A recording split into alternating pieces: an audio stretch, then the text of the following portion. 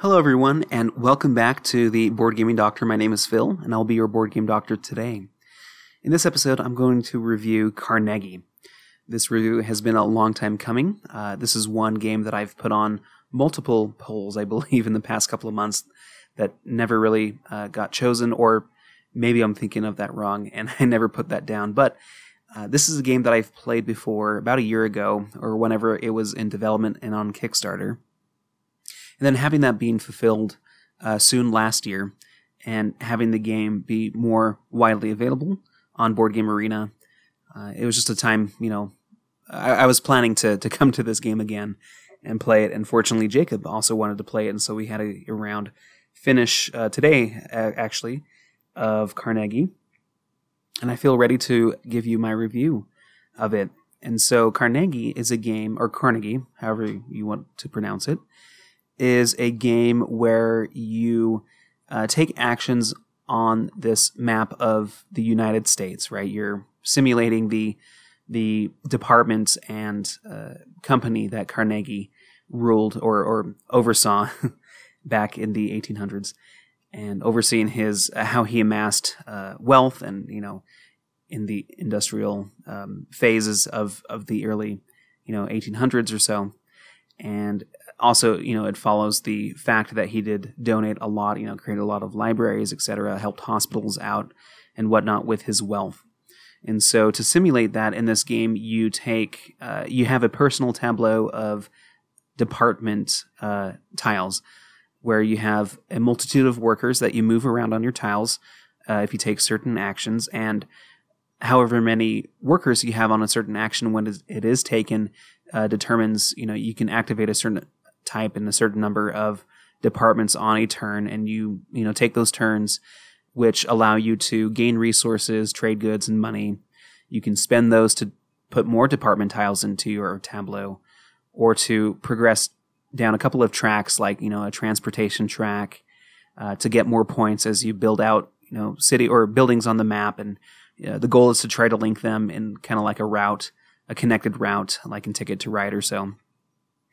Throughout the different regions of the board, you can upgrade, research abilities for these certain types of buildings, like commerce and industry, etc. Right, and that's how you get more buildings and opportunities to make those links. And the crux of all of this basically comes down to this action board, or what I'm calling an action board, where you have 5 different rows of a sequence of regions on the board. And these 5 rows each represent one of the 5 actions that you can take, or I should say the department types that you can activate on that turn. And in turn order, you take one of these tiles, you move it onto a space which denotes a region, activate that region, get income, and then you can take all the actions that are depicted by the department style for that. And so there's a set number of turns. I believe that's 25 rounds or so. Maybe I'm overcounting and there's only 20. But so the first thing that I wanted to talk about this game is that there is a lot of forward thinking and strategy as a part of this game. One, because of that action board where you can see all the regions that are about to be activated if you do take certain actions. You can plan ahead on other people's turns when they do activate a certain region. You can say, okay, we're one closer to the east region. All right, I can start to put my meeples there. And so when I do, or when someone else takes an action and moves the marker towards that, I can gain a lot of income and use that for a different action if necessary. You can technically see where all of the actions are going to be placed on this action board and plan ahead accordingly. You can plan 20 turns ahead if you wanted to. And so there's a lot of that going on. You have access to all of the department tiles. You can see what they do, so you know what to target and purchase if you do get the chance to do so. And you also get to see what kind of donations are available there. I think the same for every game. And so, there's plenty of opportunity to strategize ahead of time, which also added to the complexity when it came to strategy. I think once you kind of play a round or two of the game, you kind of see the flow of how to select an action and what happens with income, etc. It becomes easier and easier as you play, as it should. But the amount of board space and decisions to make is very broad, and that is a typical feature of a lot of these Euro games that I don't know how to describe it, but the first game that always comes to me is Bonfire by Stefan Feld. And a lot of his games are like that, where there's just a bunch of different areas that you can interact on the board. It's up to you to find the efficiencies and the puzzles to solve and gain as many points as you can from that, even though on the surface there's a lot of what may be deemed as a point salad, where it doesn't matter what action you take, they're all going to be the same. I feel like the strategic point of those games is to find those routes of victory that improve your efficiency and give you the most points possible. And I feel like that is so with Carnegie. And in addition to that, with the route building, the strategy, speaking of which, I feel like the main strategy for this game is first and foremost linking up as many of a route, having the longest route as possible is the goal. In the corner of the board, it tells you how many points are scored at the end of the game. If you have like two of the big cities linked, like Chicago, San Francisco, etc. If you have two of those linked, then you will score a certain amount of points. If your train, locomotive or transport strength, I guess, on the tracks in the different regions is upgraded enough, so you can focus on that, right? You can focus on getting as many points as possible, and there are a lot of points there available. And so I think, and from what I've heard from other people as well, that's what you want to focus on. And so it therefore becomes a race to playing your tiles onto the board as quick as you can in as short of a route as possible to get as many links as possible, and fighting and for alternate routes if necessary, right? And the donations and you get points for donations, you get points for more departments in your tableau, and I feel like those are secondary to add to your main score, which will be the link, and so if you do like a strategy like that where everyone needs to pursue a certain victory condition with minor alternate side steps to be able to supplement that victory, if you kind of like that, which I do, I do appreciate that. I feel like Agricola can kind of fall in that style of gaming and victory and strategy, then that is fine. But if you do like where kind of everyone can kind of do their own thing, almost like a multiplayer solitaire game with as little, with very low interaction, which I do love as well. I love Wingspan. I love other games like that. Arc Nova to a degree is kind of like that.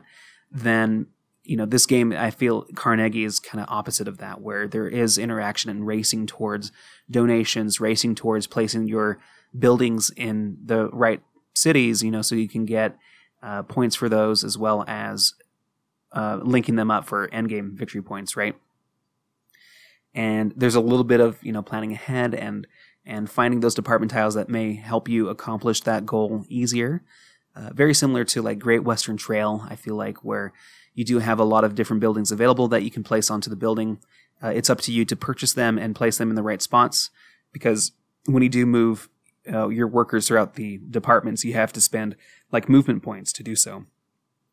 And so there is some strategy and some puzzle to place those departments in the right spots. And so that adds to the thinking prowess of this game, and just the building up of your income and your engines, always thinking ahead, planning ahead of those turns so you can amass the money that you need to make donations to give you extra points, or to buy the construction of buildings onto the map, is very important. And so, so that's kind of the space of strategy that is in this game, which I kind of look at and appraise a game for, especially a Euro game. And so I don't know what else to say about this game. I think a lot of people have really enjoyed this game.